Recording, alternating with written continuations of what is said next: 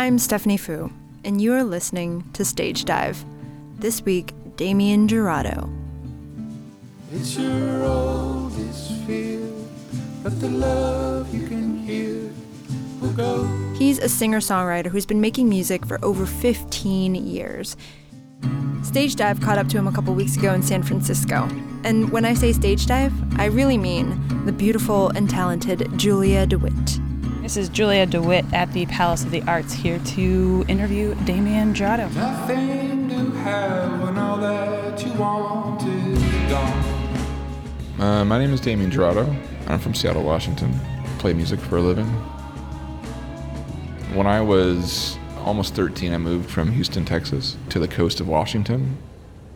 I was pretty bummed. This is in 1986. Punk rock was brand new and it was super exciting for me. And I knew nothing about it, and I loved the music so much.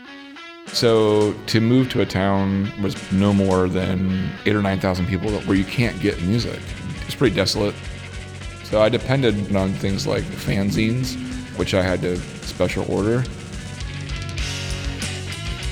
Started 7th grade that year. There was a new kid who I became instant friends with. His dad managed this hotel called the Polynesian Hotel and Resort. We hit it off immediately because he also liked punk rock music. I depended on him to tell me what was really cool. And he only owned like 4 records that I copied from him on cassette, and I played them over and over and over again, like constantly.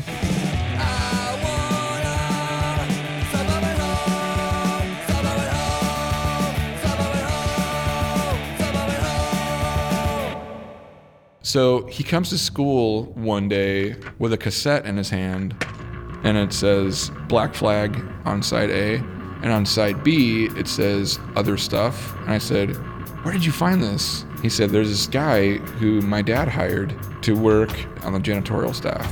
He said he can give me all the music I want. And I was like, oh my gosh, this is great. Here was someone who had not only a knowledge of punk rock, but loads of records, obviously, enough to make us mixtapes. So I said, I wanted to meet this guy.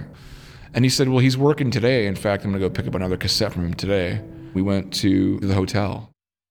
I'm just like fantasizing this kid our age, maybe a little bit older, with a mohawk, leather jacket, like the kind of that you see on postcards and movies, And he said, oh, there he is. He's over there. And he points at him. I'm looking around for this person, like I think it's in my mind. Where is he? Because all I see was this scrawny kid with like long blonde hair and a denim jacket. He looked like he'd be a Metallica fan. Because we were more punk rocky looking than he was, And I said, that guy? He said, yeah. We just walked up to him and I said, my name is Damien. Can you make me a mixtape? He's like, yeah, sure, I can make you a mixtape. So for the next 3 or 4 months, like once a week, we're getting mixtapes, like a lot of them. Gimme! I need some more! Gimme! Don't ask what for! I saw your mommy and your mommy's dead!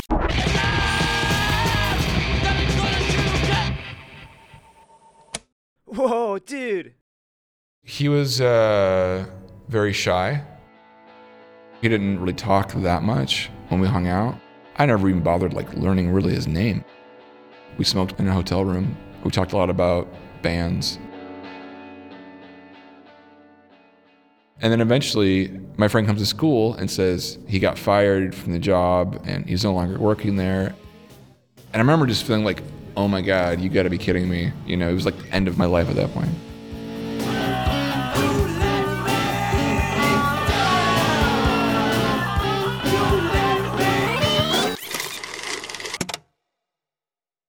In the fall of 1988, my parents moved to Seattle, and I discovered a college music credit station called KCMU. KCMU Seattle. Better than a poke in the eye with a sharp stick. Oh.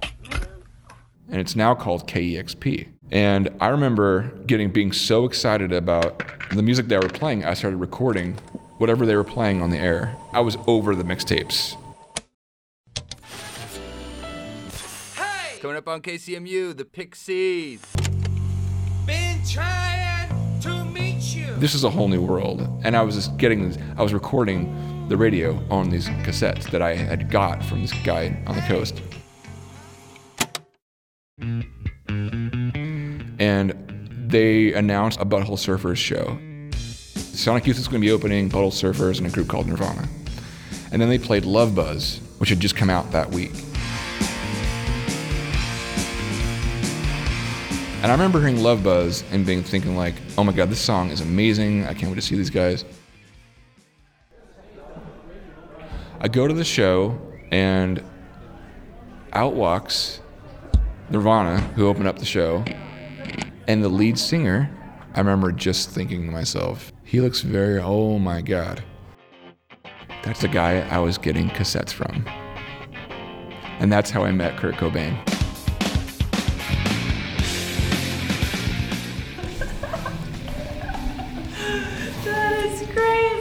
Yeah, I heard his early demos, what would be eventually like, but I recorded over those cassettes that he gave us. So I ended up recording their debut when they played Love Buzz, and I recorded it onto a cassette over bands and compilations that he gave me. I love Nirvana. They're definitely my favorite bands of all time. Punk rock started with Kurt Cobain and ended with Kurt Cobain for me.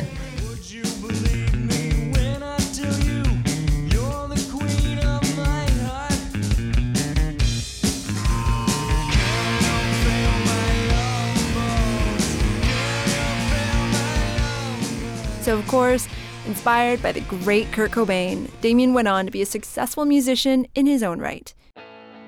And it gets even cooler. Nirvana's first album, Bleach, was released on Sub Pop Records, and Damien's first album in 1997 was released on Sub Pop too.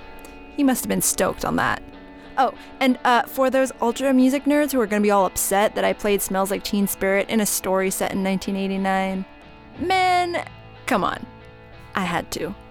But yes, this was way before Nevermind, of course. When Nevermind came out, it was kind of a letdown. I mean, Bleach was like raw, and hearing Nevermind, it was so glossy. It was almost like punk rock, but made for nice kids, I hate the production of the record.